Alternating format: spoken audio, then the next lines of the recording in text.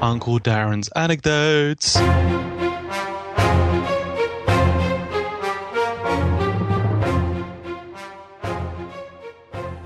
While in the Sahara Desert, I heard an owl.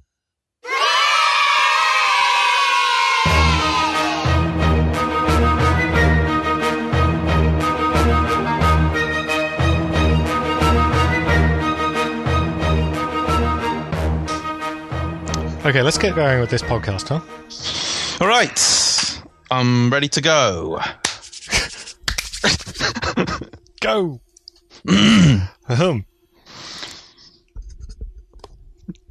Now?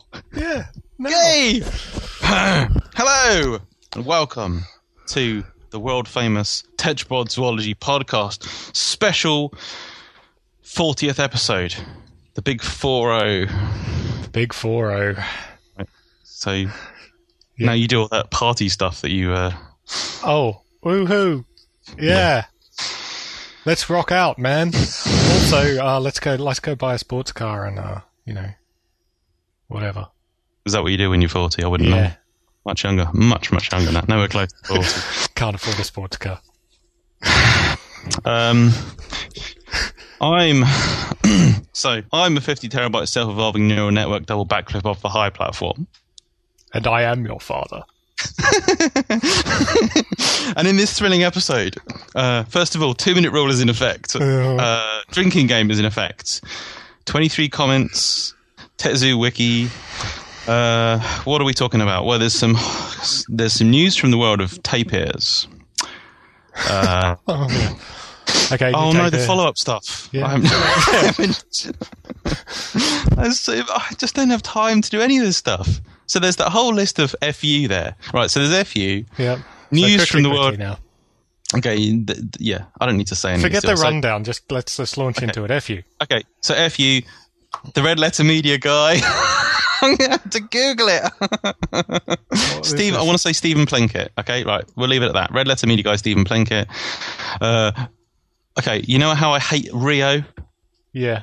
I hate Rio, not the city, the film. I hate it so much, as we've now explained in previous episodes. I hate it so much that I recently watched the sequel, Rio 2.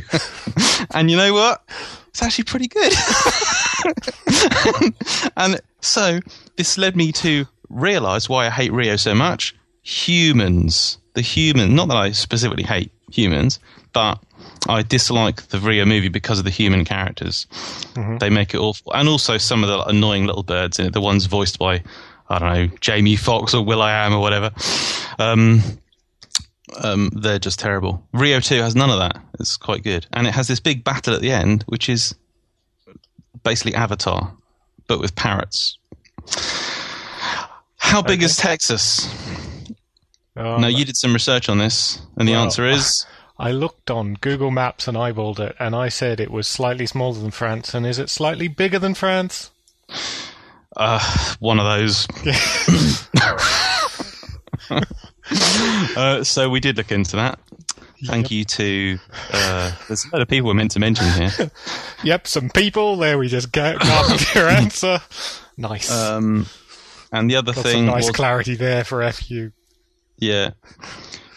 Spotted owlet was mentioned last time in connection with Richard Meinershagen, and I expressed, I believe, some uncertainty over the name, and of course it is the spotted owlet. I wanted to say African spotted owlet, but it's from tropical southern Asia, so India, Pakistan, and I think bits of Southeast Asia. Athene Brahma, I think. Sounds about right. Okay. That's good. FU. It what? Huh? Good.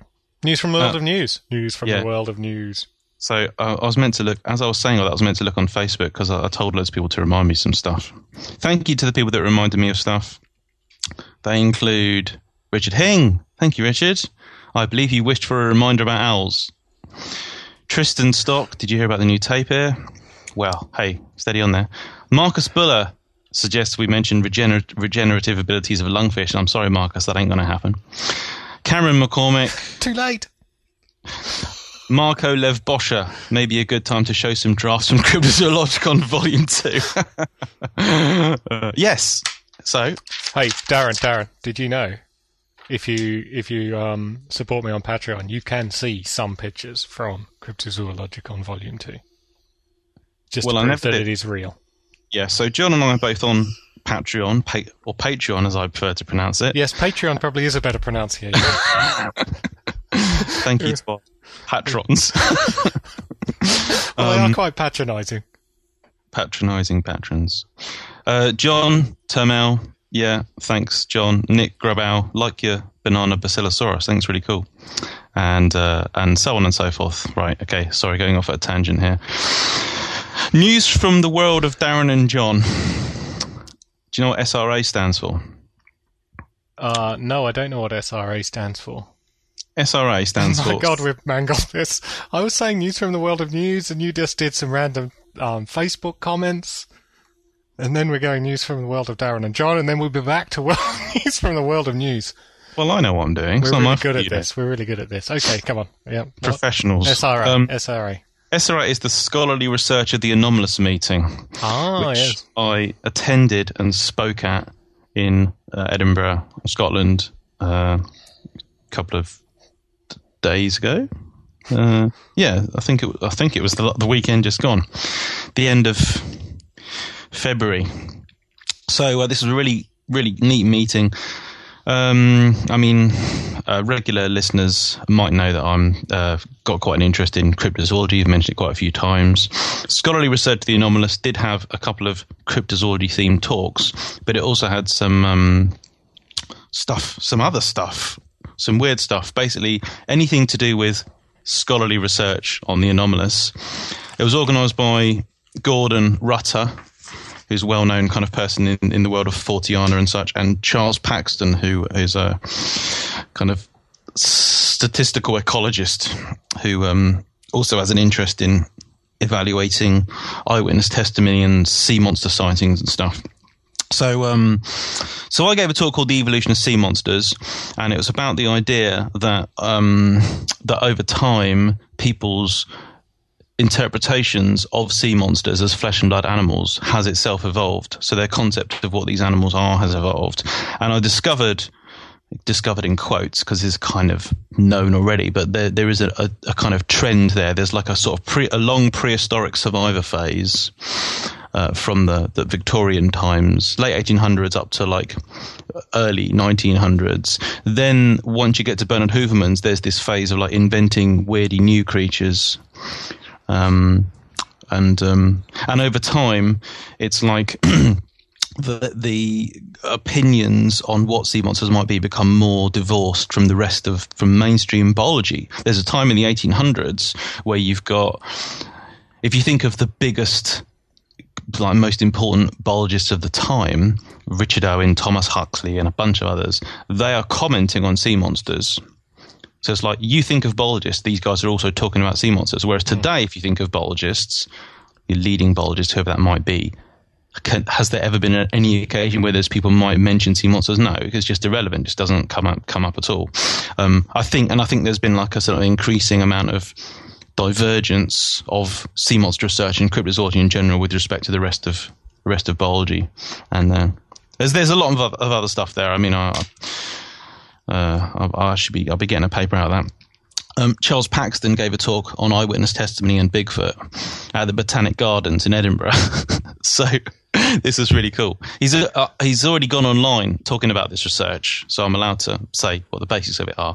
But he and Gordon Rutter, they got a couple of people, dressed them up in Patterson style, well, they got as Bigfoots, and then they got them to walk around in amongst some like redwood trees in a park in Scotland, and then they got witnesses to report on what they observed, and it was all to do with like how reliable witnesses are, and they also asked people to deliberately lie, and that gives you really interesting. I don't want to say too much about what their conclusions were, but it's some really interesting insights on eyewitness behaviour.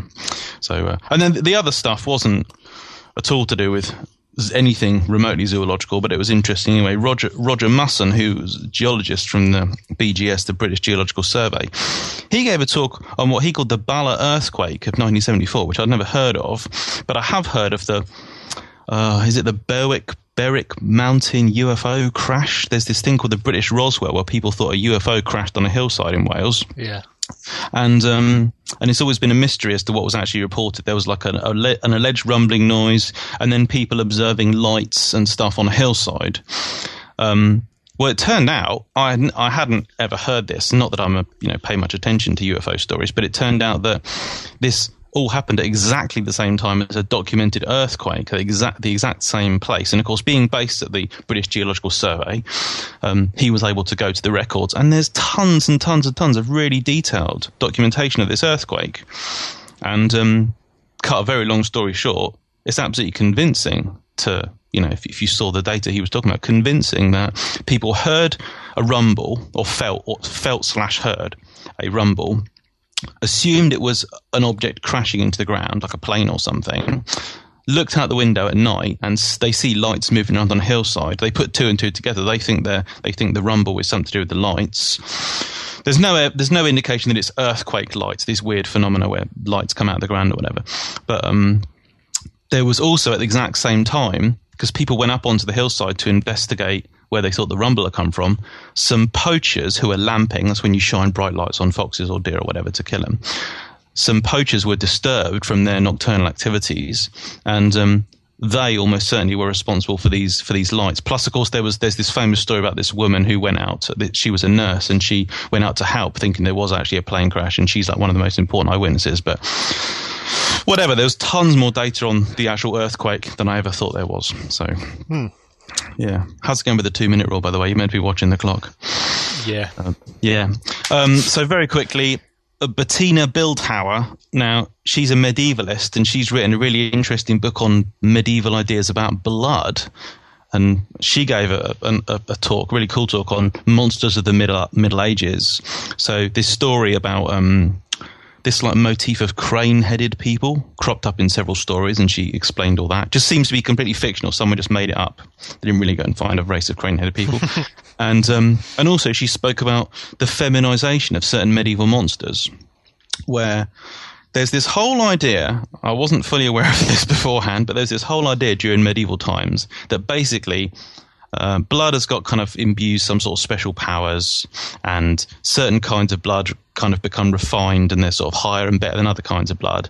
And in women, if blood isn't let out of their body in the fashion that people imagine it is during medieval times, then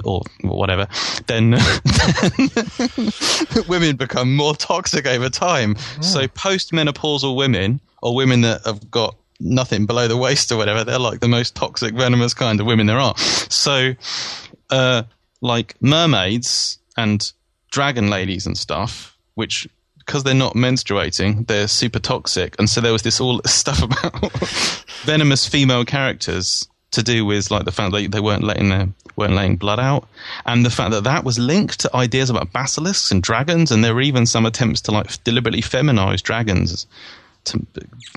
Yes. People, they're crazy. Well, yeah.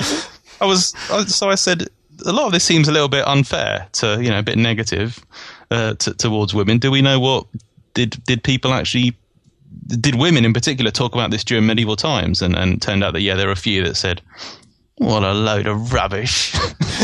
Don't pay any attention. But on the other hand, there are also many that thought that menstruation, what the hell's all that about? So maybe they weren't, I can understand. It is something pretty terrible and evil. And then the last talk was by Mike Dash, well-known historian and writer on Fortean subjects and stuff. Our artist pictures what the witness saw. And this was all about the idea that certain famous like depictions of the paranormal or Forteana or whatever, the illustrations produced by like professional artists have been of paramount importance in terms of like how we've remembered this alleged event forever afterwards. And in particular, the most memorable and most iconic images of like renditions of Bigfoot and UFO sightings and ghosts and all that stuff. The ones that have proved to have eternal life. What do you call them? The ones that are going to be perpetuated forever throughout the literature. There's a set of ideals, artistic ideals that they embody. They're framed in a certain way, or they have a certain kind of composition or something about them that makes them sort of iconic, memorable things. Classic example is, I think it's frame 358 of the Patterson footage, which is that one. Yeah. Yeah. Well demonstrated for our listeners. Yes, there you go. Yeah. Well, people told me that I need to show more stuff to listeners. What was it? I think. Yeah. Sorry. Tangent. So yeah. SRA. It was good, and a couple of publications are going to result from it. I really enjoyed it. I went to the zoo afterwards and photographed lots of animals in the pouring rain and howling wind and the freezing cold. It was a horrible day, but that was good because it meant that some of the animals, like the cassowary they've got, were in the house, in their little houses. And these days, zoos have often got it so you can go behind the scenes and you're looking in the house. So instead of a cassowary being 10 meters away, it was 20 centimeters away. So I took about 300 photographs, right up close to this cassowary. Paparazzi in their house. Well, cassowary didn't seem to mind. Cassowary don't care. Cassowary. Cassowary kick your ass. Right. Other than that, look, I've been drawing. Okay, yep. Yep. Yeah, that's excellent. Working on the books. Good. Right, so are we ready for news from the world of news now? Well, it's going to be an unusual news from the world of news because I haven't... Let's play a little game here. No, there's some stuff we obviously did do research on. Yeah. But the stuff I haven't done research on, let's just see what you can remember. But where do you want to start? Well, I can remember. I can't remember anything. I don't have a memory. Just start. Okay, right, let's start with Eotaria. Oh, so, like I just said, sorry, I was reading something there. I haven't got the paper in front of me. Okay, but I know it's by Bobby Boesnecker and maybe Morgan Churchill, and it's a new fossil otariad, so fur seal sea lion type thing, and a really early one. Okay, good. Right. Purosaurus? Parasaurus? I've always said it Parasaurus, but because it's not from Peru, it's from Brazil. Yeah. Parasaurus. It's a super gigantic caiman from the Miocene of South America. And again, haven't got the paper in front of me, haven't read it, but the paper is about its bite strength. Which I'm guessing is fairly high. Well, it's famously big, Parasaurus. I mean, its skull is like this big. Yeah. That size.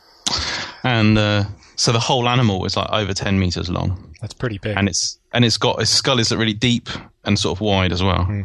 And the estimated bite force is huge. Yes.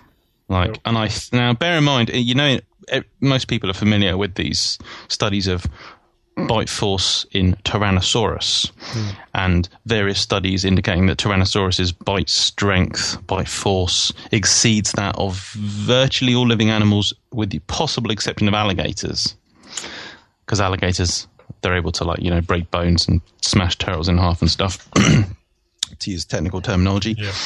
And but Parasaurus is it's an alligatorid, and it's a gigantic alligatorid. So these authors, whose names I can't remember, they did some work on this and found that it's got a humongous bite force, possibly, I think, exceeding that of Tyrannosaurus Rex, which is what you might predict for a gigantic alligatorid. Yes. But no, I don't think anyone had done this work before. Aureliano et al. There you go. I have found the paper, but okay. Right. Taito Aureliano et al. Morphometry, bite force and paleobiology of the late Miocene caiman, Parasaurus brasiliensis. Okay, well, 2-minute rule. That'll do. Yeah, that'll do. Okay, diverse... How do you say this? Docodonts?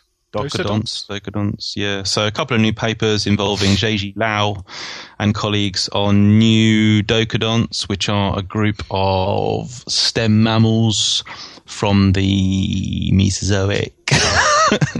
And docodonts are kind of like conventionally been imagined to be like shrewy things. But there's a couple of new taxa. One of them's called Agilidocodon. And it's kind of like a gracile, slim, digited, probably scansorial climbing animal. So reveals kind of greater diversity within docodonts than imagined before.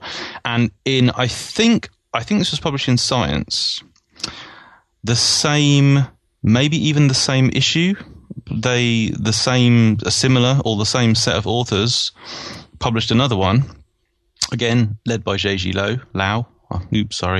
And this one is like a robust, chunky-limbed, mole-like subterranean digger thing. And that one's called Docofossa? Docofossa.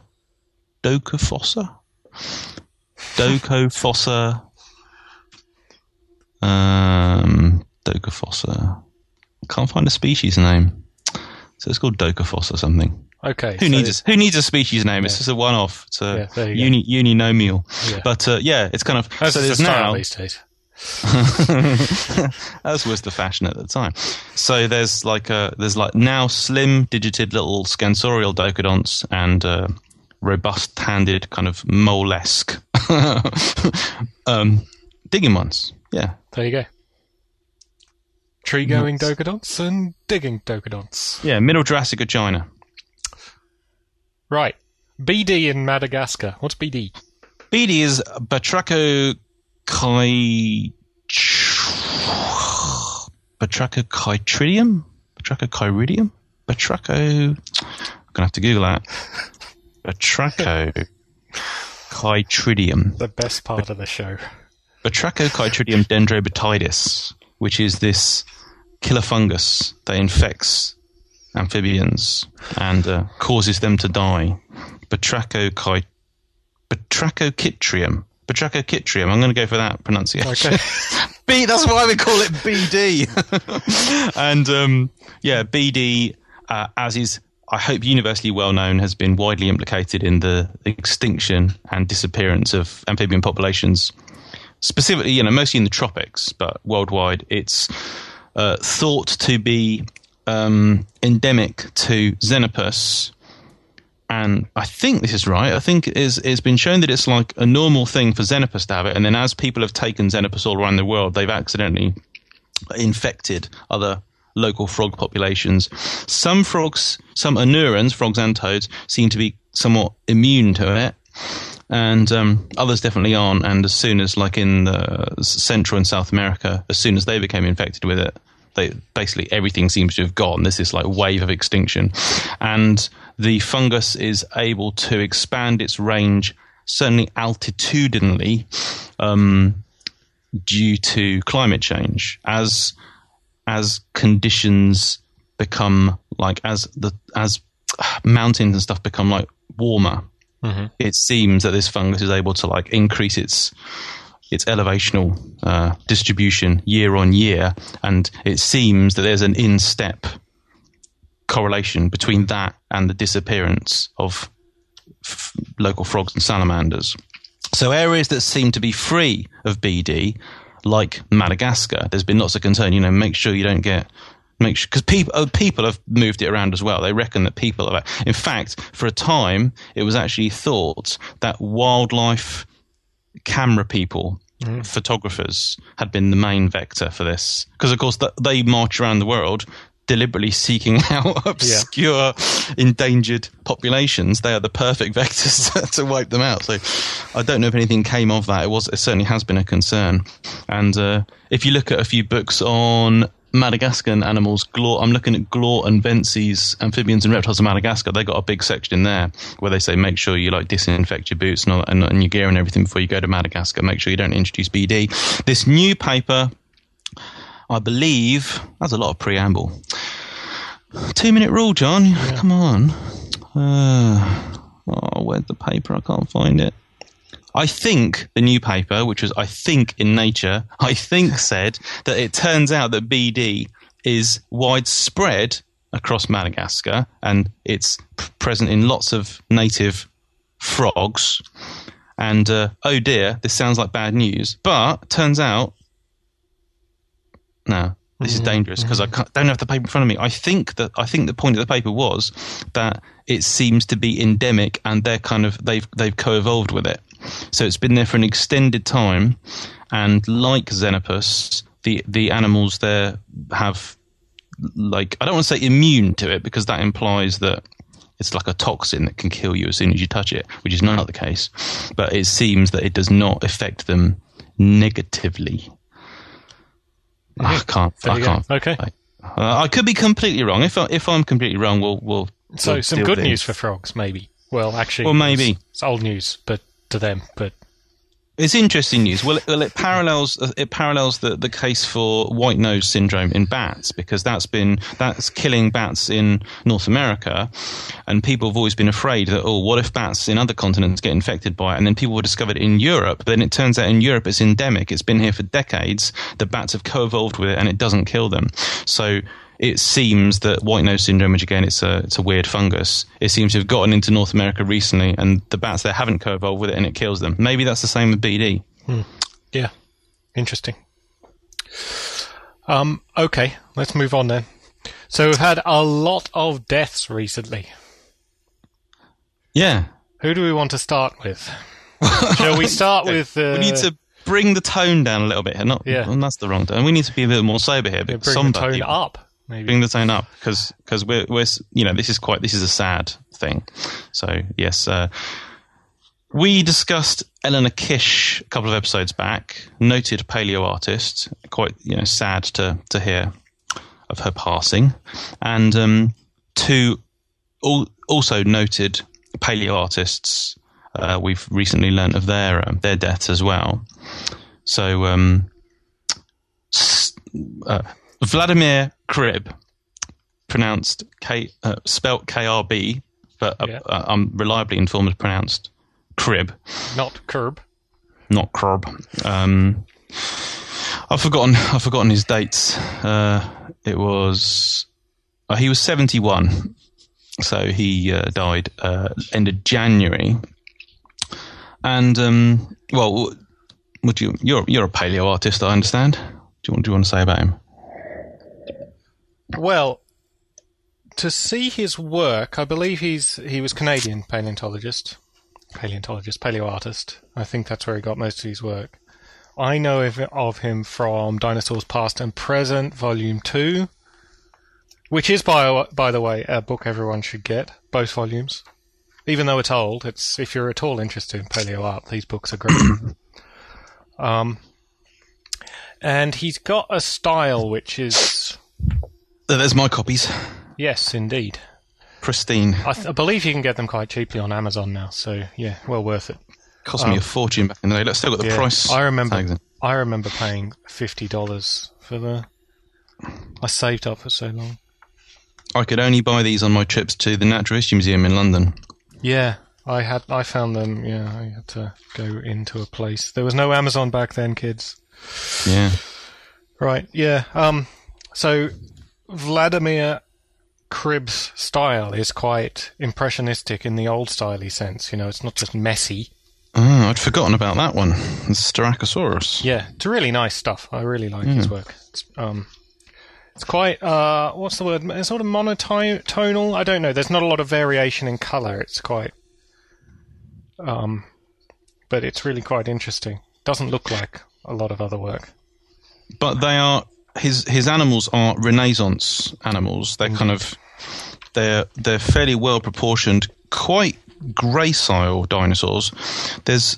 I remember particularly his Camarasaurus, which is reaching up to feed from a cycad or palm or something. Is it? Oh wait, maybe you're thinking of a different one. But there's some in a storm, like in. Oh no, that's Opisthocoelocordia. That's Opisthocoelocordia. Yeah. But so his dinosaurs are like appropriately long-limbed and skinny. I mean, as with as with a lot of the art of the time, because it's from the late 70s and early 80s, isn't it? That sort of time frame. Yeah. They you know, they're shrink wrapped to a degree. You know, you can see all the openings in the skulls and everything. But no, they're good looking, modern looking post Renaissance dinosaurs. And I would say he's most famous for the murals at the Royal Tyrrell. Yes. So, which, as a younger person looking at these in books, I was always frustrated by the fact that they never show the whole thing in a book. They always show you the bit where there's like a Centrosaurus that's died after a flood, and there's like a dromaeosaur scavenging from it, or they show the bit where there's a Tyrannosaur. I think it's an Albertosaurus that's like got 1 foot on a carcass and is roaring or something. But they don't show that those are part of a giant, you know, wall-sized mural. Yeah. And I think with a couple of pterosaurs, like a landing red Quetzalcoatlus in the background. Now, they look really awesome. They're really good looking murals. I got a feeling that I first saw those in that book by Wallace, The Rise and Fall of the Dinosaur, which is relevant to the next person we'll be talking about. This one. Yeah. For our listeners, The Rise and Fall of the Dinosaur, because this is probably the very first book I ever saw which introduced me to Renaissance dinosaurs. Sorry, Renaissance. Take that, America. There's a sloth in your Renaissance. The Renaissance. Because, yeah.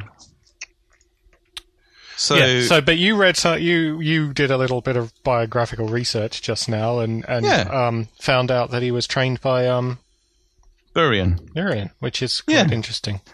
So you might guess from his name, Vladimir Kryb was Czech, but he trained under Burian, which I would love to know more about that.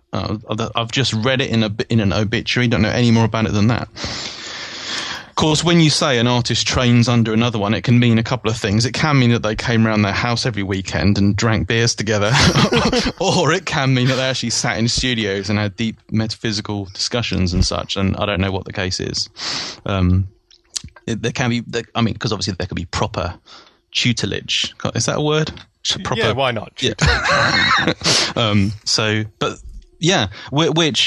Which makes this even more interesting because, of course, as we've already established, Kryb is essentially illustrating, you know, Bacherian, Greg Paulian dinosaurs. Burian wasn't doing that for the majority of his career, but he did switch to doing that in the 1980s.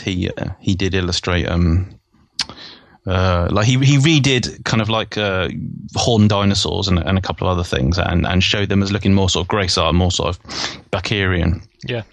But love to know more about that. And yeah, it's a shame his artwork isn't very available online, which is a shame. But yeah. No, the thing that I read from that had the information about the obituary, that was about it.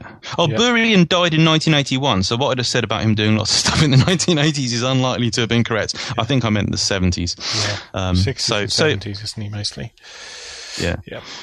So there you go. Vladimir Kryb, a quite an influential artist, despite the fact there's hardly any information about him, and we would clearly love to know more. So that we move on to the next paleo artist who's recently deceased and also extremely noteworthy person. We don't know how to pronounce his name. We had a discussion about this beforehand, and I think it's Stephen. Darren thinks it might be Stefan, and we disagree, not surprisingly, on his last name as well. I would say Cherkas. And what do you say? No, I'm going to go with that as well. Cherkas. Cherkas?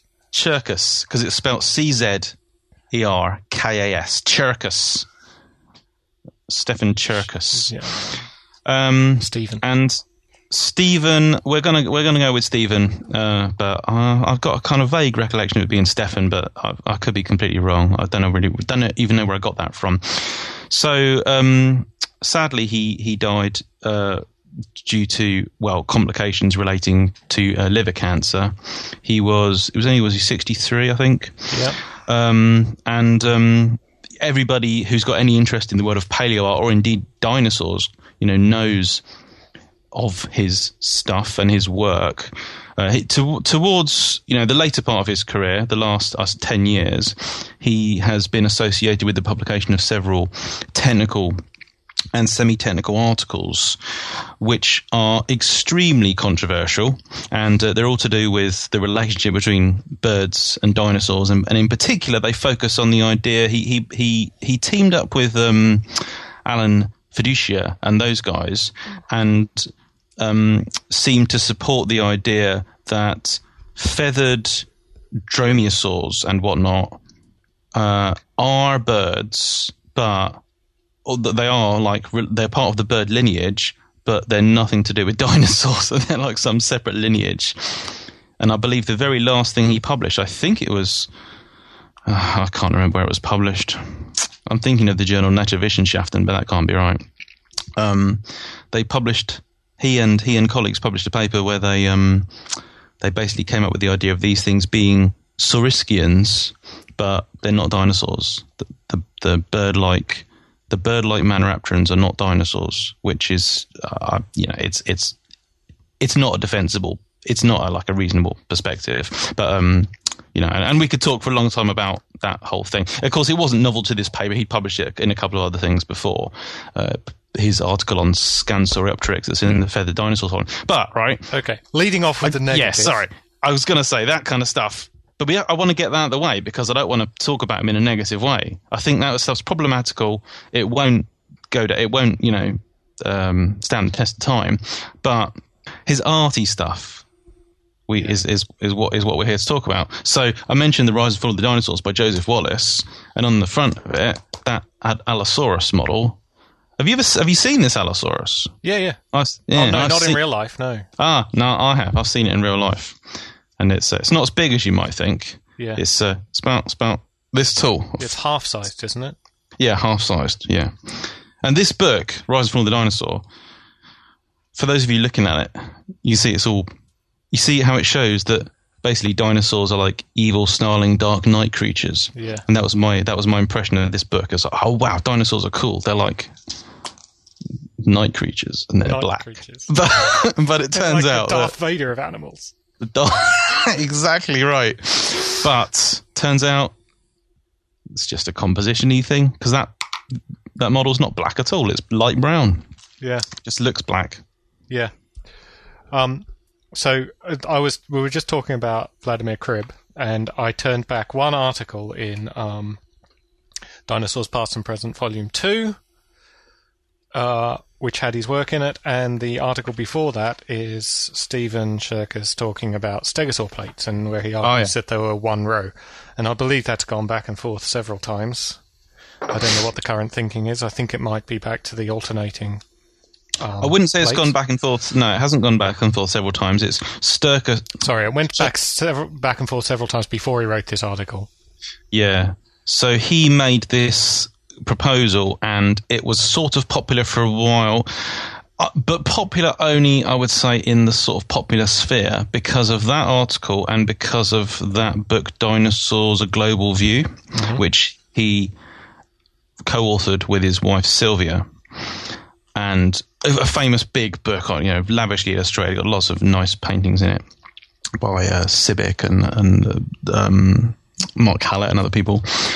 And but no, among like people that have worked technically on stegosaurs, they've I think it might be wrong to say they've consistently favoured, but certainly since the 1980s, even about the time that he published that paper, the idea of alternating but paired arrangement has been favoured and is favoured today. No, not paired. Because paired is not alternating. But there's two rows. Two rows, alternating. But they're alternating. Yeah.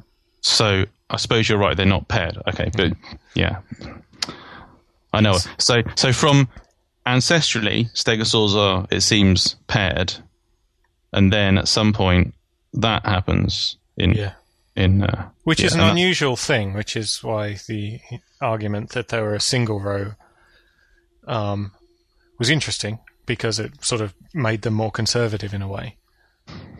That's right, yeah, because he even figures a lizard tail, doesn't he, an iguana tail. Yeah. Anyway, it's an interesting article, probably wrong, but it was interesting. And he was him and his wife organised Dinosaurs Past and Present. They are the editors, and they organised the exhibition that went with it. So that was a pretty important thing they did as well. The first, I would say, I don't know of anything else which concentrates so much on the visual representation of dinosaurs. I don't think there is anything else. Certainly not previous to this. So I think it's quite an important contribution. And they're beautiful books, and they've got so many big, nice prints in them. Yeah, probably my most used books ever. Yeah, yours are falling to bits, aren't they? They are. Yeah. Yes, and they're covered in paint, so you can tell what pictures I like to copy because they've got paint stains on them. Yeah, I've said many times in books and articles that Greg Paul's what's it called? The Science and Art of Restoring the Life Appearance of Dinosaurs and Their Relatives, a Vigorous How-To Guide, classic GSB title. That is kind of, it's very, very dated now. Obviously, there's a lot that we wouldn't support today, but nobody's really done anything like that ever since. It was really good for its time, and it remains, quite an important historical thing now. There's but anyway, so Stefan Cherkas, because he's been making these life-size or half-life-size models, being quite a significant person pushing a sort of modern, fairly realistic view of dinosaurs. Of course, he also did a famous life-size Carnotaurus, which is on the cover of that book by Sohoyos, the Hunting Dinosaurs, National Geographic tie-in book, which is kind of weird. It's kind of an annoying book. Some of the chapters in it, sections in it, I find really useless, but others are really quite nice and valuable. Kind of biographical summaries of certain researchers and stuff they do. If you're interested in tracing ideas, changing ideas over history, it's a really interesting idea. And Cherkas also, of course, changed his dromaeosaurs. He did a bunch of not velociraptors, Deinonychuses, and did them in, as was the style at the time, did them as scaly skinned things. Yeah. And then I have to say, though, I mean, I say this all the time. Stop me if I've said this before. I probably have, but I tell people routinely today, particularly journalists, it's like you do realise that quite a few people have been saying since the 70s that you should put feathers on those bird-like dinosaurs, and conservative paleontologists are saying no, you shouldn't. No, you shouldn't. I've mentioned this before. I have said this before, so I won't say it again. I think yes. Going back to Stephen Cherkas for a second, he's just his sculptures. They're really good. Don't think we mentioned that, but they are. They're really nice. They're really nice sculptures. I'm just looking at these little. I think it's quite small, this Stegosaurus, but it's a beautiful little model. I really think he was a top-notch sculptor. So yeah. Should we move on to? Yeah, I think we've said more or less. Yeah, so R.I.P. and all that, and hopefully our positive thoughts and appreciation came through for both of those gentlemen there. Indeed, and I think even though I think we'll get into this later in the podcast because of a cash for question, but even if there's a significant disagreement with a big portion of someone's work, like there is with Stephen Cherkas, for example, doesn't mean we can't appreciate the other things they did. And I think what he's done for paleo art is really significant with these books and his direct contribution as well. So one more thing I want to say about him, and that's that he's often mentioned. Again, this is coming back to the technical work he was involved in, but he was involved in the obtaining of this Lioning theropod, which was called Archaeoraptor, and then turned out to be a composite of a Microraptor and a Janornis, and there's this. And there's a popular story. You don't hear it so much these days, actually, because it's passé now. Is that passé? Whatever. It's like it's passé, it's like it's kind of not part of the story because we've now got so many amazing feathered non-bird dinosaurs. But for a while, it was like, haha, this is the fossil that fooled the experts. Those stupid experts. They looked at this thing and they couldn't tell that it was a composite. But CT scanning and the wizardry of magic vision and glue showed that it was determined to be a hoax, and this is why all those paleontologists in their ivory towers are buffoons, because they can't see a fake in front of them, as said by Storrs Olsen. And well, you know, the people who dislike very much the idea that birds are dinosaurs they latched onto Archaeoraptor, Piltdown bird, all this kind of stuff. But I want to say, I've put this on record before. I've got this into print. I can tell you, dear listener, for a fact that the day that Archaeoraptor was published, people were, and it was published in National Geographic. This was a big thing because they were supposed to, Cherkas and Phil Curry and maybe others, they were supposed to be publishing a technical paper.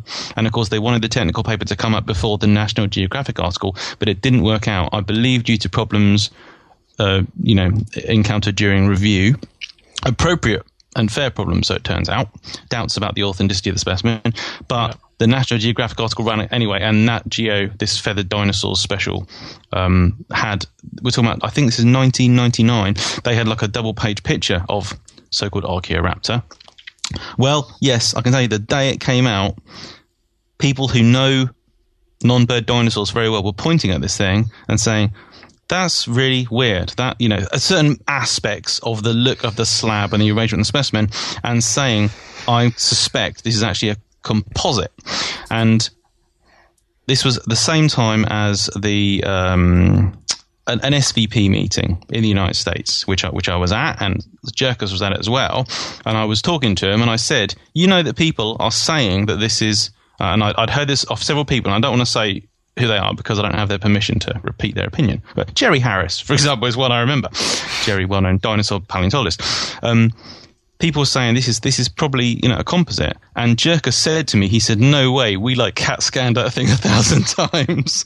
That was his answer at the time. But the point is that right from the start, it wasn't that everyone was just, oh my God, it's so beautiful, let's accept it with open arms. They weren't accepting it straight away. They were... Yeah, well, I think one of the main problems with it, like Piltdown Man, is it doesn't actually fit, right? You had this apparently quite like birdline top half with a surprisingly long tail. It made no sense, right? It didn't, because we had, it didn't fit the pattern that we would predict from the cladistic analyses. So it was a weird outlier anyway. Yeah. It's not surprising people thought it was strange. Yes. Okay. And let's not start talking about Piltdown because that's a complicated story. It's not, again, the kind of a general idea that there was just open-armed acceptance of it from the start is completely incorrect. Not true at all. I think it's actually quite similar to this case in some ways. More complicated, more convoluted, but yeah. Okay, let's move on to Eugenie Clark. Oh, Eugenie Clark. So Eugenie Clark, so-called Shark Lady of Australia, is also no longer with us. Sad news, died on February 25th. She was 92, I believe. And, okay, we're all about the tetrapods and we don't really do sharks and stuff. And she she was an ichthyologist and predominantly worked on poisonous fish, although can't say I'm familiar with that research. But I'm very familiar with her stuff on sharks. And as a kid, I did go through a phase of reading all the books on sharks. So shame. Yeah, I know.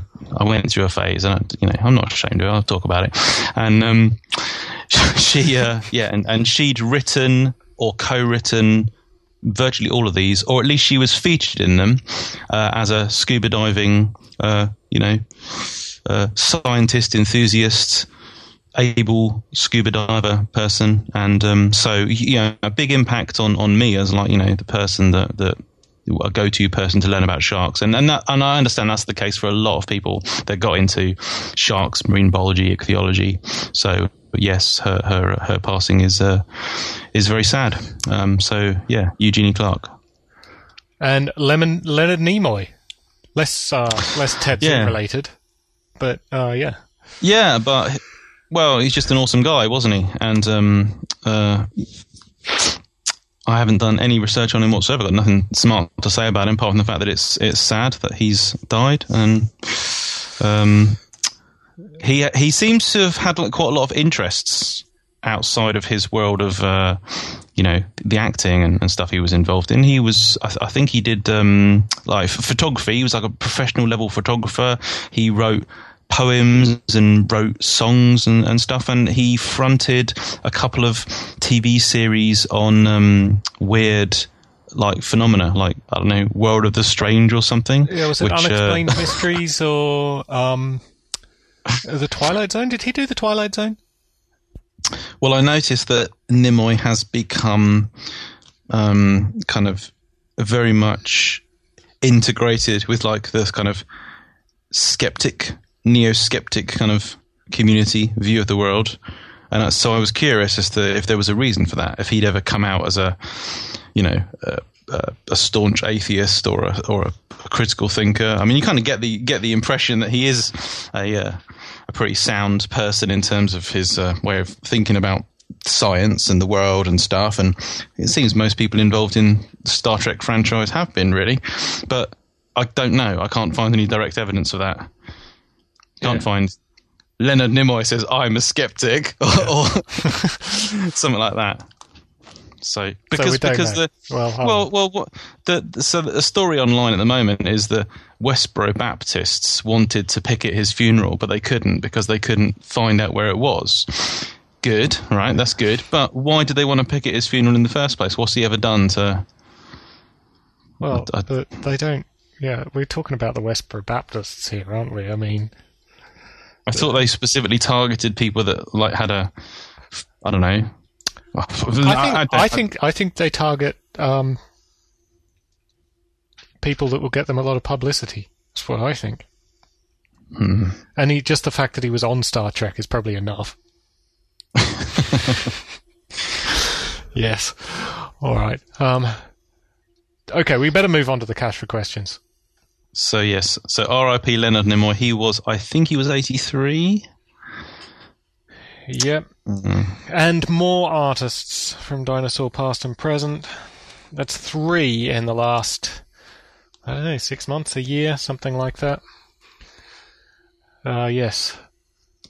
Okay, let's move on. Cash for questions, huh? Well, hold on 1 second. Okay. There's a new tape here. Oh, God. Now. Not anymore. What do you think? What? Teddy Roosevelt shot it. Yeah, right. So there is a new tape here. Seriously, there is actually. It's called Tabras Cabamani. It's from northern South America. Have you seen this photograph of the weasel riding the green woodpecker? Yes. It's great. For people who haven't seen it, I put it on my Facebook wall yesterday, and it's currently been shared 286 times, and that's just from my thing wall. So I shared it obviously from someone else sharing it, so it's gone viral. And I saw it on Twitter. Mm-hmm. Originally saw it on Twitter. The photograph was taken by Martin LeMay. It was taken in England, I believe. There is an account of exactly what happened. So Martin LeMay has photographed what it looks like, basically, a weasel using a green woodpecker as a speeder bike. And I'm surprised nobody's put in some speed lines or kind of, done some little cartoons. It appears to be absolutely authentic. I mean, I get very tired of these. It must be Photoshop things that surface straight away. But you can tell by the pixels, Darren. You can tell by the pixels. Tell by the pixels. It is quite easy to analyse photographs now, isn't it, and look for inconsistencies. But Martin LeMay and partner, wife or something, they were watching the woodpecker hopping around in crazy fashion. And then they realised that it was unhappy because it had a weasel clinging to its back, and this weasel is like about as long as the woodpecker is. Somehow the woodpecker has gotten into flight, and I think that's the problem. People are seeing that and thinking, well, how can an animal fly with another one as heavy as it is on its back? It's like you don't know what's going on there. That could be a jump, or that could even be, it could have climbed and fallen from height. You don't know what's going on from the one photo, and he hasn't released any others. So I think it's authentic. And, weasels aren't that heavy. No. No, and birds have a safety margin, like they can take off with more than their weight. So Exactly. Now, I've seen people saying, oh, surely a woodpecker can't pick up a weasel, carry a weasel. But it's like, don't birds routinely, okay, not woodpeckers, but aren't there loads of birds that routinely carry things their own weight or similar to it? Like a buzzard carrying a rabbit, that sort of thing. Yeah, and if it launched out of a tree, for example, if the weasel grabbed it when it was on a branch, because the most difficult thing about flying is launching. I mean, I don't know. It could be. Don't know. Could get level flight. I don't know. But as you say, you can't tell from this fight. From this one picture. Well, yeah, because like birds can leap. I don't know. This could be a metre off the ground. It doesn't have to be like 10 metres up. Could it leap a metre in the ground with a weasel on its back? To be honest, I don't see why not. I don't see that's beyond the realms of... No. How do you know it's... Oh, by the way, we're calling it a weasel because we're in Europe. If you're in North America, you'll call it a least weasel, but it's a weasel, Mustela nivalis. Do you know how to tell the difference between a weasel and a stoat? Do you know how to tell a weasel from a stoat? No.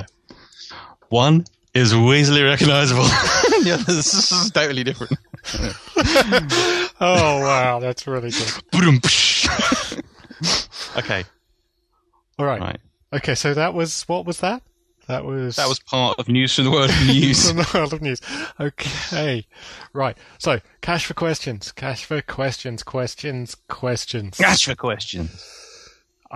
Right. So, speaking of photos of animals, this one's from, oh dear. If you've got even a slightly unusual name and you want your name pronounced correctly, included in the question, I'm going to go with Alex Srdic. Yeah. That's Srdic. Srdic. Sounds good. Okay, and Alex asks, there's been little buzz today about a photo of a lizard that looks like it's playing a leaf guitar. Link below. Link below. I don't see the link. No. Have you seen this photo? I don't know. Well, it doesn't really matter. Lizard playing guitar. Likely staged by the photographer, sadly using a dead lizard. But it led me to thinking, which tetrapods would be best at playing actual musical instruments, both in terms of anatomy and intelligence? And if you were to redesign a guitar, violin, and piano for an II or tapir, I hear there's a new species of tapir, how would it differ from the original instrument? Yeah.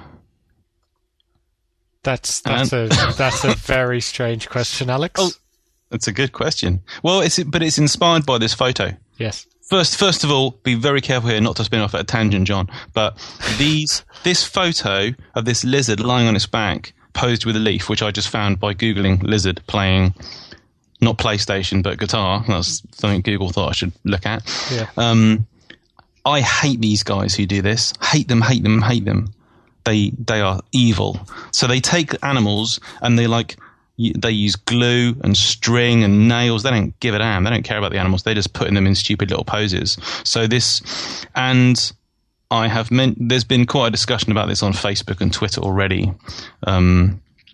These people, mostly the ones that get their stuff online, they're mostly in Indonesia, China.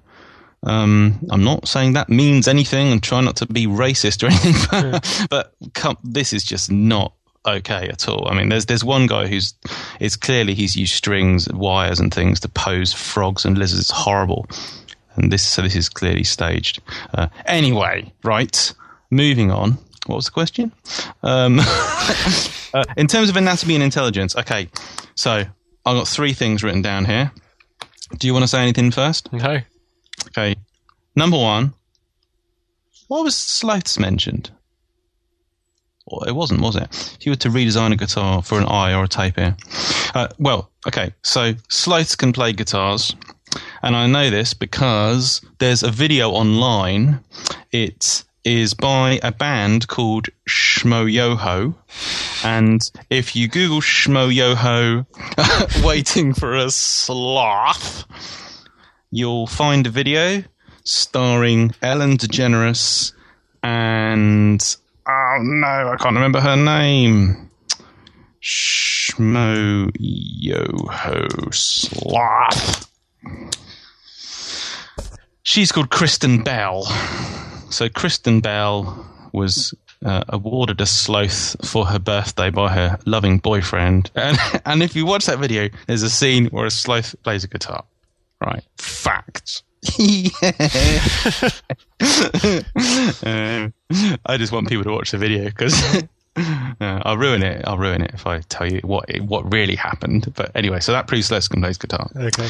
So, have you heard of rhinogrades? The Rhinogradentia? No. Okay. Well, there was in the Pacific Island. No, sorry, in the Indian Ocean, maybe Pacific Ocean. I can't remember now. But there was a little island archipelago called the Hiei Archipelago, and a biologist called Harold Stumpka discovered a large endemic assemblage of about 100 species of small mammals called the Rhinogradentians. And sadly, the islands were destroyed during nuclear tests. But and so all the Rhinogradentians are extinct. But one of the Rhinogradentians, it was quite a large, shaggy-coated species. It was one of the polyrhinal species. So it had numerous kind of parallel different cavities within its complex nasal apparatus. It could be trained to perform quite complicated kind of musical tunes. But it's a completely pointless story because it doesn't involve an instrument. And Rhinogradentians, I don't know. You could give them like a little flute or something. Yeah, I'm sure you could train them. Yeah.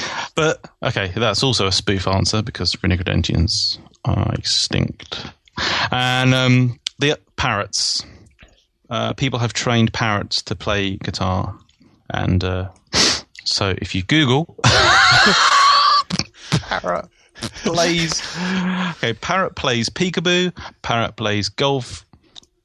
Parrot plays Dead. Parrot plays basketball. Parrot plays Call of Duty. No, that's not what I want to Google. You know, Google for a while, if you put in dinosaurs are Jesus ponies was the top response. So there are several parrots that are playing guitars. There's so the side. Wow, it's really impressive. Okay, so watching the video. So I should don't start watching the video. Yeah. Podcasting. Well, that's an excellent part of the podcast. Darren watches videos. Yeah. Yeah. So the answer is parrots.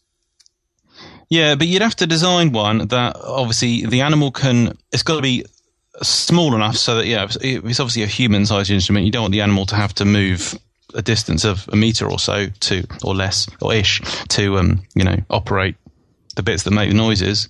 It would be no trouble at all to train a parrot to like have little pedals so it can change pitch or key or whatever, and then it can also pluck strings or whatever. And I've no doubt whatsoever that would be quite easy to do. It would be for a whole bunch of animals, though. I mean, to be honest, seals, dogs, cows. You could train them to just tap buttons and pluck strings and things. Yeah. But Alex specifically asked about both anatomy and intelligence. So we know that we've got good reason for thinking that parrots and actually a bunch of other animals, I mean, this has been demonstrated for seals or sea lions, they have got a sense of rhythm. So they have some kind of like sense of musicality. There's loads of videos of like animals like, tapping their, knocking, this kind of, what I'm doing right now, in time with the music. So they clearly, obviously they can hear the music, they can sort of appreciate, they can understand the concept of like beat and rhythm, and they can be easily trained to do like a simple thing. So, you might be getting the impression at this stage that I haven't really done much homework on this subject, but well, that's surprising. I did watch that sloth video. My entire life. My entire life. Wait. You love that video. Yeah. I love that video. So I think that's answered. That, well, several animals might be trained to make rhythm, basic rhythm. And in terms of anatomy, lots of animals have the sort of anatomy that would be required to hit keys or pluck strings, or see, as long as you made it the right size.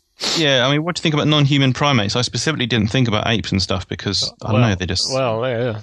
My friend Sarah has been looking for a monkey playing a banjo on YouTube for years, and apparently there isn't such a thing, which I couldn't believe because I thought that YouTube would be at least 20% monkeys playing banjos. Yeah. It seems like that's pretty much, after cats, that's pretty much what you'd expect to find on YouTube. Pretty much. It doesn't exist. Well, as far I've never seen one. There's a bit of homework. Because banjo seems like, monkey-sized guitar, maybe. Big monkey. Small banjo. Yep. Yeah. You're going to try this now, aren't you? Well, yeah, because if she really did Google the term monkey playing banjo, that might be the reason for her lack of success. Because now I'm not getting any results either. No. So I'm just putting in some smart monkey names like Capuchin. Yeah, come on. People would put monkey in there. Yes. Okay. So there's a bit of homework for the listeners. What a monkey playing the banjo. We love to be wrong. Yeah, we do the serious science on this podcast. Yeah. Well, I found a picture of a baboon playing a banjo. Oh, that's pretty good. I'll send you that link. It's the photo's labelled "real monkey playing banjo." Is it a video or is it just? It's a black and white old photo. Oh, right, yeah, that does not know. So I don't think. Oh, and it comes from a lot of photographs that also show kittens putting out washing and cooking. Yeah. Images, photos, and videos tagged with cats in clothes. Real Darren, monkey playing. I was on the street last night and I saw a monkey playing a banjo. No, it was one of those, Well, it was a large dog in a jumper. You were on the street, kind of a way you were out. I was out. The point was it was on a street, right? And it was dark. It was like after dark, and I saw a really big dog. I think it was sort of like an Irish wolfhound type thing in a jumper. And for a split second, it was the most terrifying thing I've ever seen in my life. Huh. I thought it was a werewolf. Had you been drinking? No, but you get it because it's not usual to put really big dogs in jumpers. If you see one of these things in the dark, I don't doubt it. Your brain goes, "What is that? Is that person? What is that? That person's walking on all fours. They're covered in hair. Oh my god! Oh, it's a dog." Yeah. I have had similar experiences. I can't think of one right off the top of my head, but just fraction of a second things where. Yeah. Tangent. Yeah. Right. Okay. We've got more cash for questions. We have to get to them. I was just looking. Mike O'Sullivan, thanks, Mike, has just sent me a video titled Weagle. I was going to say Weagle versus Weasel versus Seagull, and it's not a weasel; it's a mink, but it's an epic marine battle between a mink and a gull, and it's actually happening at sea. And it's quite incredible. Thank you, Mike. All right, we'll come back to that another time.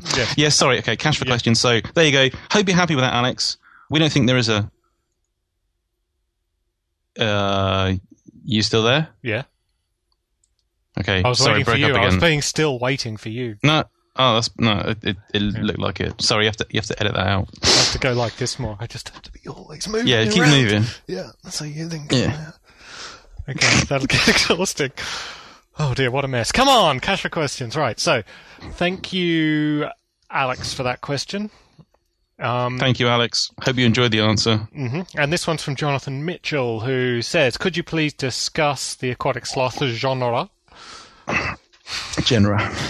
Thalassocnus Thalassocnus. Thalassocnus. And Ahytherium. Ahytherium. Okay, so we now know that the sloths of the past did a lot of really interesting things. We know that there were, modern sloths are small, suspensory folivores, but there were leaf-eating things that hang upside down in trees. But we know, obviously, of human-sized sloths and elephant-sized sloths. I can't say sloth. It makes me sound it feels so dirty. And like a thing that was, so it's been suggested over the years that a couple of sloths, there's a bunch of sloths belonging to several groups, and in particular megalonychids, which this is the group that includes the living two-toed sloths. That's Coloepus. There's this clade of like short-faced sloths, and a bunch of them, they got like really short, deep heads, and their nostril and eye sockets, the nostril openings and eye sockets are quite high up on the side of the head, and so people have sort of said, is it possible that some of these were kind of like semi-amphibious? So that idea has kind of like always been there for a couple of sloth genera, but in 1995, Christian de Mizon and a bunch of colleagues. Christian de Mizon is a well-known worker for the work on marine mammals, particularly cetaceans, stuff in particular off the Miocene rocks of Peru. De Mizon and colleagues described a marine sloth, Thalassocnus natans. So this is a sloth that's living at the edge of the is it Chile or Peru? Oh dear, I can't remember. I think it occurs in both countries. I think it's originally described from the Pisco Formation of Peru, and then it was found in Chile later on as well. But so Thalassocnus, described in 1995, it's got a bunch of anatomical features which indicate that it was habitually swimming, which was a big surprise. Wow, a sloth that's living at the edge, living on the coast, seems to have been swimming. Since then, several other species of Thalassocnus have been discovered. Antiquius littoralis, Carolomartini, and Yaucensis, and they seem to some of them are younger than others, geologically younger than others, and the geologically most recent ones appear to be the most specialized for aquatic life. So there's adaptations of their tails, suggesting they had like a laterally compressed sort of a tail, like a paddle-like tail. They've got elongate metatarsals, which are of the sort that you associate with paddling with the hind limbs. They've got like a stretched the bones that support the snout, the premaxillary bones, with kind of like a spatulate tip. So they seem to have had like quite a long rostrum with like a big flexible kind of lip thing going on. And so it seems that over time they're becoming increasingly more aquatic. And the most aquatic looking of them, I think it's Thalassocnus yaucensis, I think, or it might be Carolomartini, I can't remember now. But the one that looks to be the most specialized is also the most poorly known, and the few bones that are known from it are superficially similar to the corresponding bones of seals, of pinnipeds, making you wonder what the whole of this sloth looked like. So that's cool. So there's this like lineage of seagoing sloths that become more and more aquatic over time. Then there's a couple of other sloths that have also been suggested to be like amphibious or whatever. Where's the question gone? Oh, Ahytherium. So Ahytherium is named in 2008 from Brazil, and so far as I remember, so it's a while since I actually read the papers on this. I've written about sloths, obviously, for the big book. My recollection is that in the actual descriptive paper, they don't say the authors don't say the single thing about the idea that this animal might be amphibious or aquatic. But if you look at the content online, pictures on DeviantArt and stuff, there seems to be this whole community of people that are talking about this animal as amphibious on the basis of skull shape, the fact that it's got these elevated eye sockets and nostrils and stuff. And I think it's found in like a wetland setting. It's one of a number of recently named Brazilian megalonychid sloths that are kind of biogeographically interesting as well as anatomically interesting. But I don't have a problem with the idea that there's indication that some of these sloths were amphibious, wallowing things, eating waterweed and stuff. So so there you go. There you go. Could say a lot more about them. There's a lot of sloths out there. Sloths. P.S. Take that, Americans. Niche rhymes with itch, says Jonathan. Well, we'll just see about that. Yeah, then why doesn't it have a T in it? Yeah. All right. Okay, this is quite a big question. So let's get to this. And this is from Ivan. Strangely, I've put Kwan Ivan in there, but I'm pretty sure that's Ivan Kwan. Yeah. And Ivan asks, over the years at Tetsu, we've encountered quite a few paleo cranks and often insane claims. These include Eugene McCarthy, macroevolution.net guy, Dr. Pterosaur, who believes pterosaurs evolved into birds, Lawrence Clark Crossan, Pleistocene Ice Age denialism, as illustrated by the comments, the Woolly Rhino reconstruction post, Brian J. Ford, and of course David Peters. I know this is probably going to be extremely painful for all of us, but if you had a chance to thoroughly discuss and debunk one of these crank hypotheses in the international media, with global coverage online, print, radio, and television, who would you both pick and why? Sorry, I mangled that last bit. So we've each got to pick someone. Ooh. Well, thank you, Ivan. That's a really interesting question. Well, do you have anything to say? Well, I would say that I wouldn't do it to start with, because these people don't have anywhere near the reach that it would be worth giving them an extra platform. Yeah. It's not like we're dealing with people who have got, global media reach, and therefore, why give them more attention than they need? The oxygen of publicity. Yeah. I've sort of come to the conclusion that arguing with these people a lot after the initial sort of,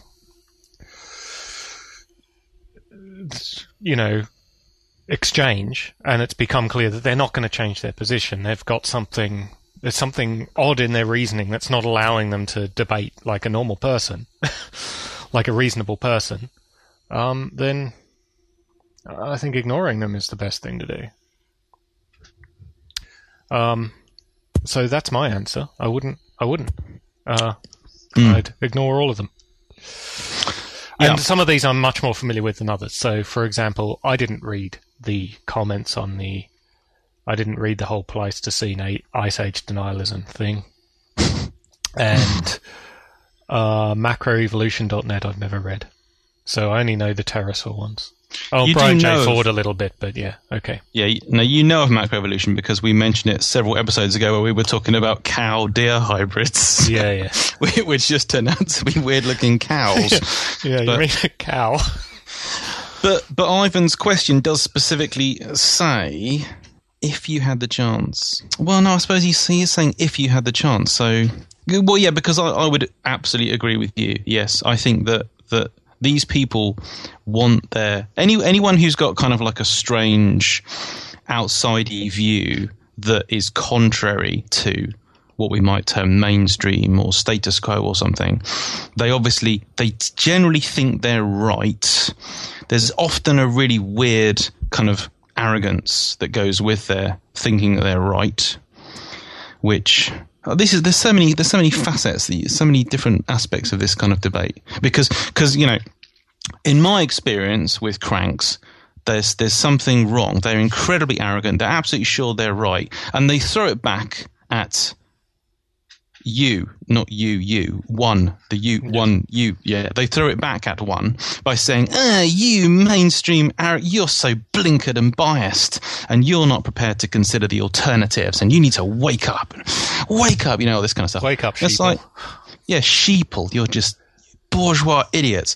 And it's like, well, no, because no, I refuse to wake up. No, that's not how it works. It's like, and I have heard this, sorry, David Peters, for referring to him as a crank, but he does sure act like a crank in this debate. I was posting screen grabs of a debate I was having with him after he accused me of slating one of his papers in review, which is quite funny because I didn't review the paper, and in fact I never have reviewed one of his papers ever, funnily enough. But he was saying, you wake up, and it's like, yeah, but the reason that I've got the views that I do is because when it comes to phylogeny, evolutionary relationships and so on, is because I can point to like a set of evidence or bunch of studies or something that support the view that and I think that the people that are coming up with similar, that are supporting an idea similar to the one that I would support, have done detailed, careful, documented work. There's often little problems, or there's things where we need to go back over that and do that more properly. We need more data on that, blah blah blah. That's provisional. That's probably wrong. But in general, there are things where you can point to it and say that well, that's supported by the data that we have. And yes, it's possible there are completely alternative, there are alternative possibilities. Yes, it's possible, but it's possible. No more than that. It's like. We don't have evidence indicating that our current understanding is completely wrong. So, on the one hand, yes, I think that giving these people publicity and time is just a complete waste of your time, and you're making their views more widely known, and their views shouldn't be widely known because they are erroneous, misleading. They have like a really weird biased agenda. In a few cases, they are genuinely horrible, spiteful, unpleasant human beings. Not any of the people that have been listed in this in Ivan's question, as far as I know. On the other hand, when you see things being promoted, particularly online, there is something of a this Sawoti syndrome, but there's also you kind of think that. I mean, I think as a high profile blogger, don't you know that the reason I did the David Peters thing is because I just think that, not because I have any particular reason to hate on David Peters, but because I think that he is misleading, a huge number of people that do research online, aren't experts, and see his stuff and can't evaluate for themselves its reliability. I would qualify this. So if you tell someone that knows virtually nothing about biology or paleontology or anything, and they read some Dave Peters stuff, in some ways I think who cares, right? The nuances of what is related to what, they're going to forget it in 5 minutes. They're not going to remember. It's all Dave Peters is quite technical in a lot of ways. He's arguing about what I would call esoteric stuff. It's more people who are actually fairly interested in the subject, but maybe don't know very much about pterosaurs in particular, or are more of a general interested amateur in paleontology. They're not, they're not professional. They don't know about pterosaurs. This sort of thing. And you get him picked up by people who are writing, who I don't want to say should know better, but do have some knowledge. And therefore there is a specialist audience that you can address and say, no, wait, hang on. Dave Peters' stuff is really, really, to say controversial is wrong because he doesn't have supporters. It's out there. It's a bit crazy. Don't take this as a resource for people who are interested. So there is sort of this rebutting Dave Peters is worth it if you know who you're talking to, right? But to get back to Ivan's question, if you've got a really general audience, you don't know what knowledge they come to this thing with, they don't know anything about it, then there's nothing to be gained in giving Dave Peters more exposure. But there might be rebutting Dave Peters if you know what your audience is, right? Yeah, which all kind of more or less matches with the raison d'etre of the Tetsu, David Peters piece, I would say, and the same for the Brian Ford one. Anyone who knows what they're talking about, did I phrase that right? Anyone who knows smart people generally realise straight away that the Brian Ford stuff, this is the all dinosaurs are aquatic all the time guy. It's obvious there's huge problems with this. anyone who is able to, evaluate geological evidence or how animals behave, or even how moving things move through water, can sort of see obvious problems with it from the start. But the fact that he's going round and, as I said, giving lectures on cruise ships and talking to naturalist groups and all this stuff, and just not stopping, getting a huge amount of publicity for this, I do kind of think there's a case to be made for rebutting him. But for the sort of rebutting that I've done, so that's like a semi-technical article that was published in the same publication as his initial claim, and a Tetrapod Zoology post, well, don't really need to do any more than that, because he seeks out attention in the media. He sends out press releases, and journalists love his stuff. And I watched a lot of not a lot. I watched one or two interviews that he did lately on spontaneous human combustion, which he's also got a major interest in. He actually claimed to journalists that he's discovered the magic answer to how spontaneous human combustion, why it occurs, and journalists are very interested in this, and he's coming up with this sort of supposed scientific explanation, all stacked up on the assumption that spontaneous human combustion is real and actually really happened. Yeah. Which I'm no expert, but I'm pretty sure it's a big pile of crap, and it never really has happened. And all the cases concerned, speaking not as a complete novice, but as someone who has read all this stuff in the, books on the paranormal and anomalous events stuff, all the cases are like, this person mysteriously burned to death, or there was a fire on in the room, or, that kind of thing. Yeah. Human combustion happens in this very odd way occasionally, but it's not spontaneous. Yeah, it's not spontaneous. So he seeks out the media, and when he does these things, and all this publicity he had related to the aquatic dinosaurs, it was the journalists that reported on this story also did talk to qualified paleontologists, and the qualified paleontologists they spoke to were like, what is it, April the 1st? No? All dinosaurs? Hey, well, I can believe that a couple of dinosaurs were aquatic, but all of them all the time? It's like, as soon as, and I can't help but be bothered when I go to a talk and I see someone give a talk that's full of like lies or half truths or erroneous nonsense, and then 40 or 50 or maybe 100 or maybe 200 people in the audience will come away with a new idea, thinking, oh, did you now know this, right?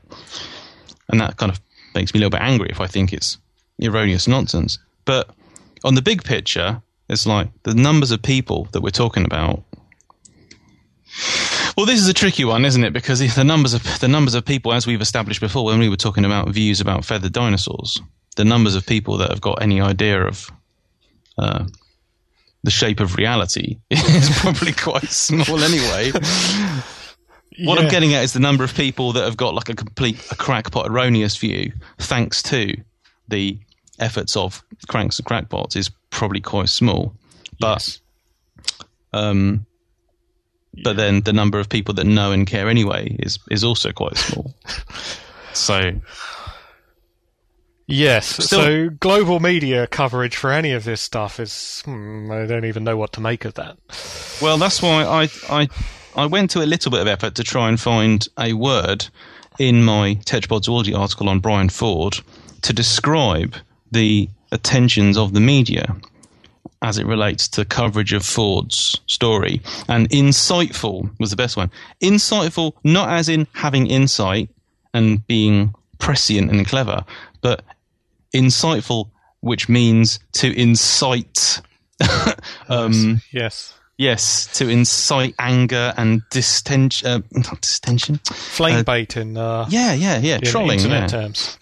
That's right, yeah. And so it seems to me, the journalists that cover a story like Brian Ford's aquatic thing, maybe it was a light news day, but maybe they were doing it because they deliberately they know that it's going to anger people that know something about dinosaurs, geological time, biology, blah, blah, blah. So maybe that's why they cover it. Well, I think so. I think they see sort of a fluff piece that might get some, buzz because people disagree with it, right? I think that's a fairly standard journalistic trick. You just, take something you don't really care about, say something silly, like, say, get someone that says something silly about it. Yeah. And we still haven't answered Ivan's question, which is, well, we kind of because I think it's clear we both would think we think it would be a bad idea to thoroughly discuss and debunk one of these crank hypotheses. Well, of the ones that he has listed, so macroevolution.net, I've scarcely heard of that. I've had interactions with him on Twitter, and I've encountered it once or twice in connection with let me get the acronym right, MFP hypothesis, which stands for, it's got the words monkey, pig, and a word that starts with F in it. The MFP hypothesis, and a couple of other things. But other than that, he seems to have no, mainstream, dalliance. Dr. Pterosaur, again, he's infuriating to anybody who cares about pterosaurs, and a few of us, including myself, I have had him show up in the comments on TetZoo, talking about birds and pterosaurs. He's really annoying, but he's kind of harmless. He's just like, who cares? He doesn't have much internet presence. Yes, he's got a lot on his blog, but no one reads it. Yeah, I can make out. So this Ice Age denialism thing, that was kind of funny, but I think it's just limited to discussion groups and comments on blogs. Already mentioned Ford and Peters. So none of those guys, I suppose Peters, out of all of them, is the one who's got the most. Well, I don't know, because Brian Ford and Peters have both got quite a lot of, they're quite media savvy, but I don't, like I've already said, I don't see any point in going further than we already have in terms of going out there and getting publicity and the global coverage that Ivan is talking about. So what I would really like, let's just be fantasy here, if we could just choose someone to change their opinion, I would like David Peters to switch sides. Because David Peters is a clever guy. He's tremendously hardworking. I think he's got a good eye for detail. If he was working within the realms of reality rather than fantasy Photoshop things, he could be making good contributions to pterosaur research. Well, I've said that. Yeah, I agree with that. So that's what I want. That'd be my first choice of fantasy things to happen. He would have to completely give up all of that photo interpretation stuff. Yes, give that up. Which is all he does. So, in terms of getting to change subject slightly, in terms of giving online coverage and stuff and discussing something extensively, I was wondering about Francois Dessart, who's a French ichthyologist who is the primary and perhaps only proponent of the initial bipedalism hypothesis, which some of you will know, read about this on TetZoo. This is the idea that basically we've got everything about evolutionary history wrong, and that vertebrates evolved initially as kind of vertically hanging sea creatures with a float at the top. And so good.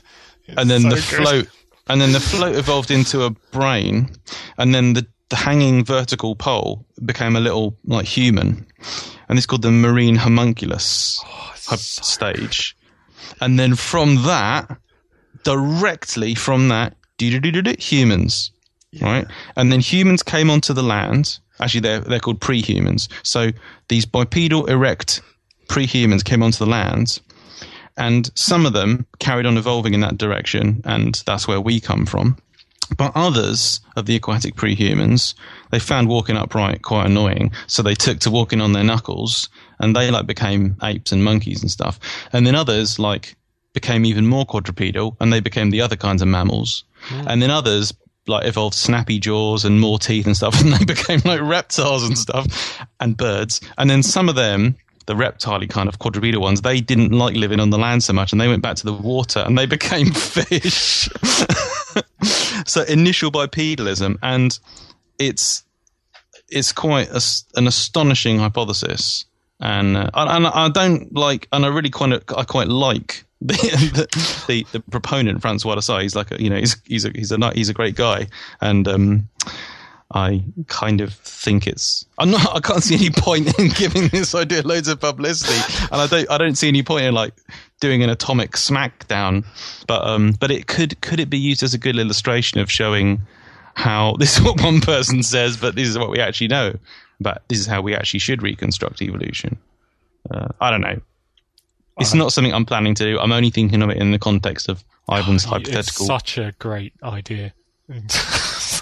so backwards, so nice. I love it.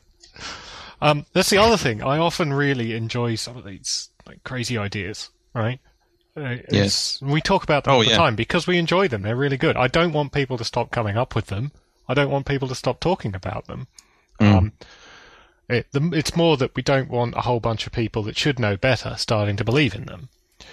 I think that's my essential notion. But in lots of cases, that just doesn't seem to be the case. People are relatively reasonable. It's not like these people have got a lot of supporters.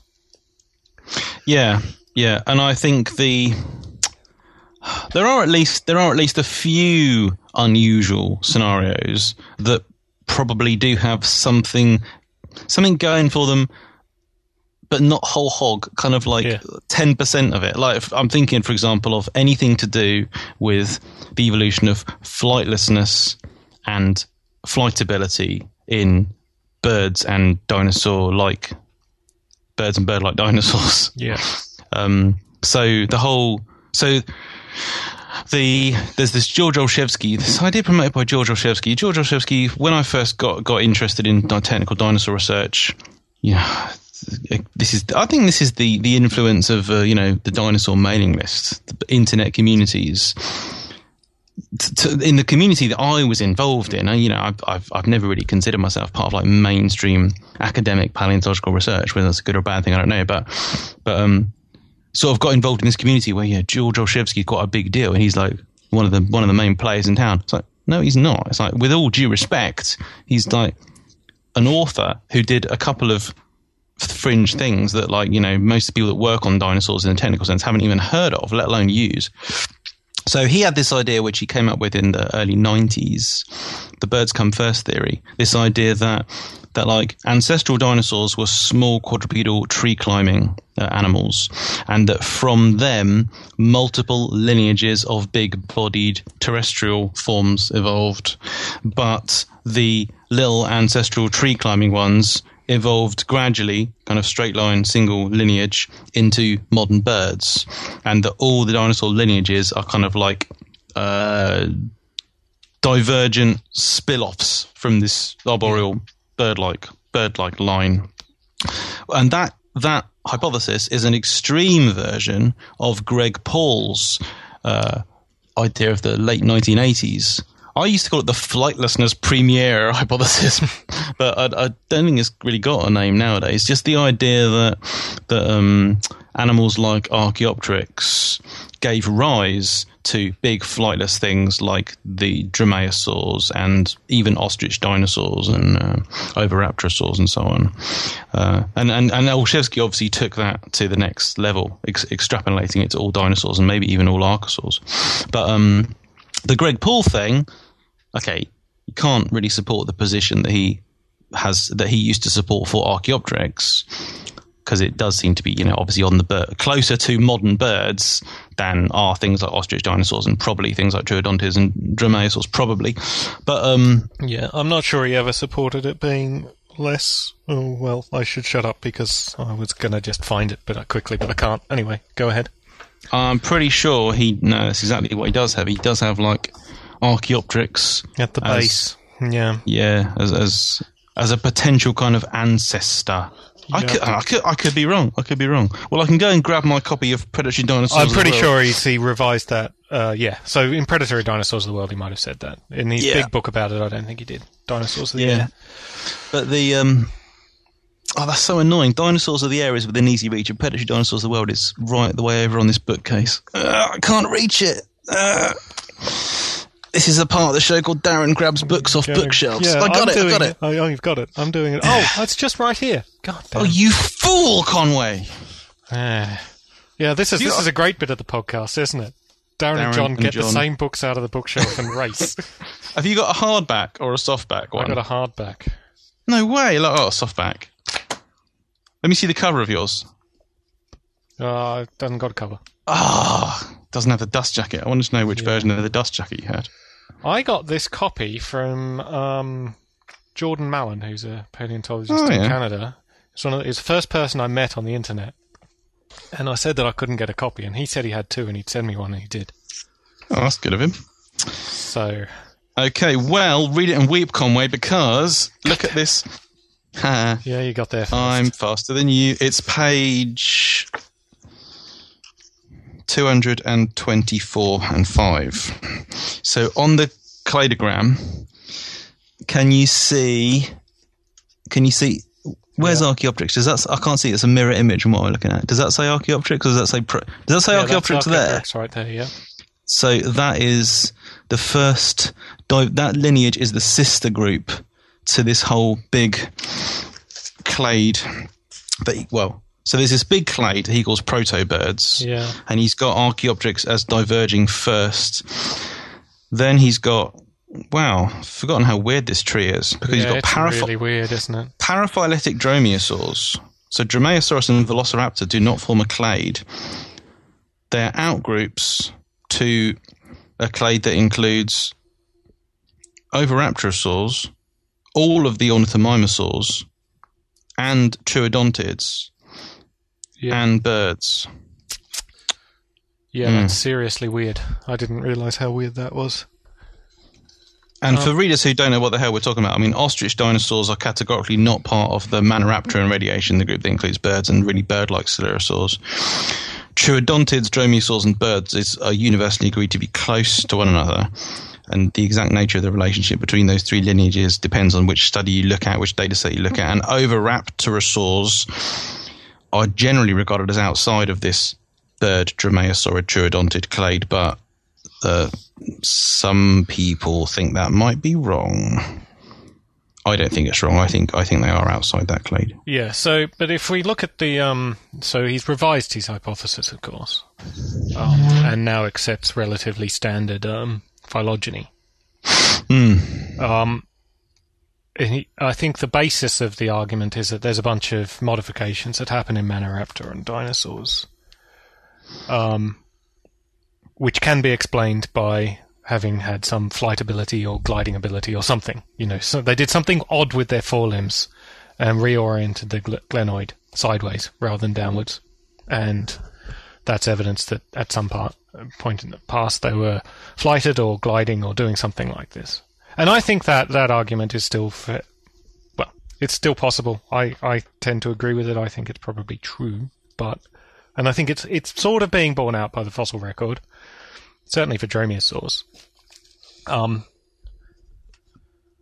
I think it still remains to be seen for sure, especially for things like Oviraptors, Oviraptorosaurs, and some of the other things like this. Well, that is the whole point that I was starting to talk about. It is for the reason that you've just said, that there probably is. We've got evidence of some flight ability in dromaeosaurs because we've got Microraptors and kin, and there's things like Pedipena and Anchiornis and Zhiotingia, which, where do they go? Are they on the dromaeosaur branch, the troodontid branch, the bird branch, or are they on a lineage that's outside of the clade that includes all those branches?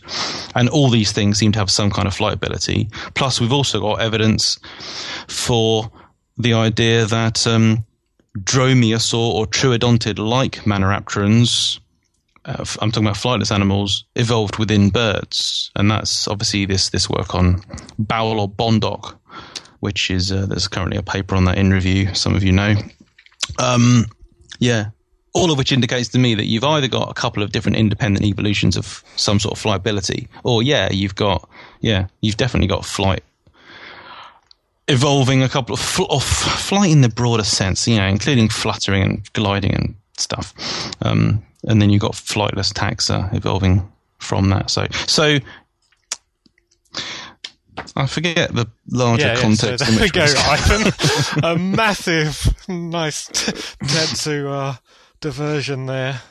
Yes. No, that was the point, was that, yes, there are crazy ideas out there, but I think we need to be... I was saying that I think it's good to have some crazy ideas floating around, and we shouldn't not discuss them entirely. And, I don't want them to go away. It's... I've got a manuscript somewhere that I was writing about alternative hypotheses, and I never finished it. Wonder where it is. Just look in my files. Okay, yeah. That's also a lot of fun. Okay, let's wrap this up then, because we've been talking for a long time. Okay. Do you want to go first? No, you go first. It's traditional. Funnier when you go first, isn't it? No, I can't find that file. No, don't find it now. It'd be the best paper ever if I... Yeah. Right, hold on. Let's move Dinosaurs Past and Present, Volume 1 and 2. Right. So my name's Darren Naish, and this is the Tetrapodsology podcast. And if you want to listen to the Tetrapodsology podcast, you want to go to the website where the podcast is hosted, you go to tetzoo.com. Yeah, I don't know how you're listening now, but there you go. Yeah. Check out the Tetsu wiki at tetsu. No. It's wiki. It's wiki.tetsu.com. Yeah.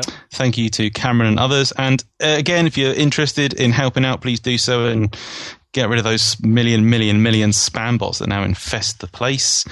Our good friends John Turmel and Alberta Claw produce the Tetsu Time comic. Is that comic.tetsu.com? No. It's time.tetsu.com. So that's time.tetsu.com, and there's a couple of recent episodes which are really hilarious. Because that's now Rebecca Groom is involved, and Gareth Monger is involved. And having mentioned Rebecca, look, I got my own little paleo plushie Velociraptor. So, yes, I got thank you, one Rebecca. Too. I tweeted about it. Yeah. Isn't it cool? And then Ethan Kozak of the Black Mud Puppy. That's comic.tetsu.com, the Tetsu comic. I sell t-shirts, which you can get at the Tetsu Redbubble shop. And I released a new one the other day about sea monsters and cryptozoological literalism. Please go and buy it. redbubble.com/people/Tetsu. What else is there?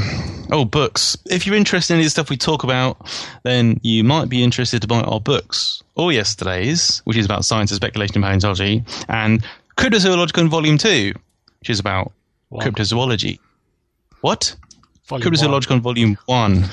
Because Volume 2 is still sitting there waiting for the great big vertebrate textbook to be completed. Finished. And my 3 other books. Yeah. And I tweet at... Oh, thank goodness we're coming out to the asteroid field. At Tetsu. Is that it? Okay, where do they find you on the internet? Oh, yeah. I currently blog at a website called Tetrapodsology, currently hosted at Scientific American. Yes. And on the Twitters? Yeah, I just did that. Did you? I am at... Oh, thank goodness we're coming out of the asteroid field at Tetsu. What about you?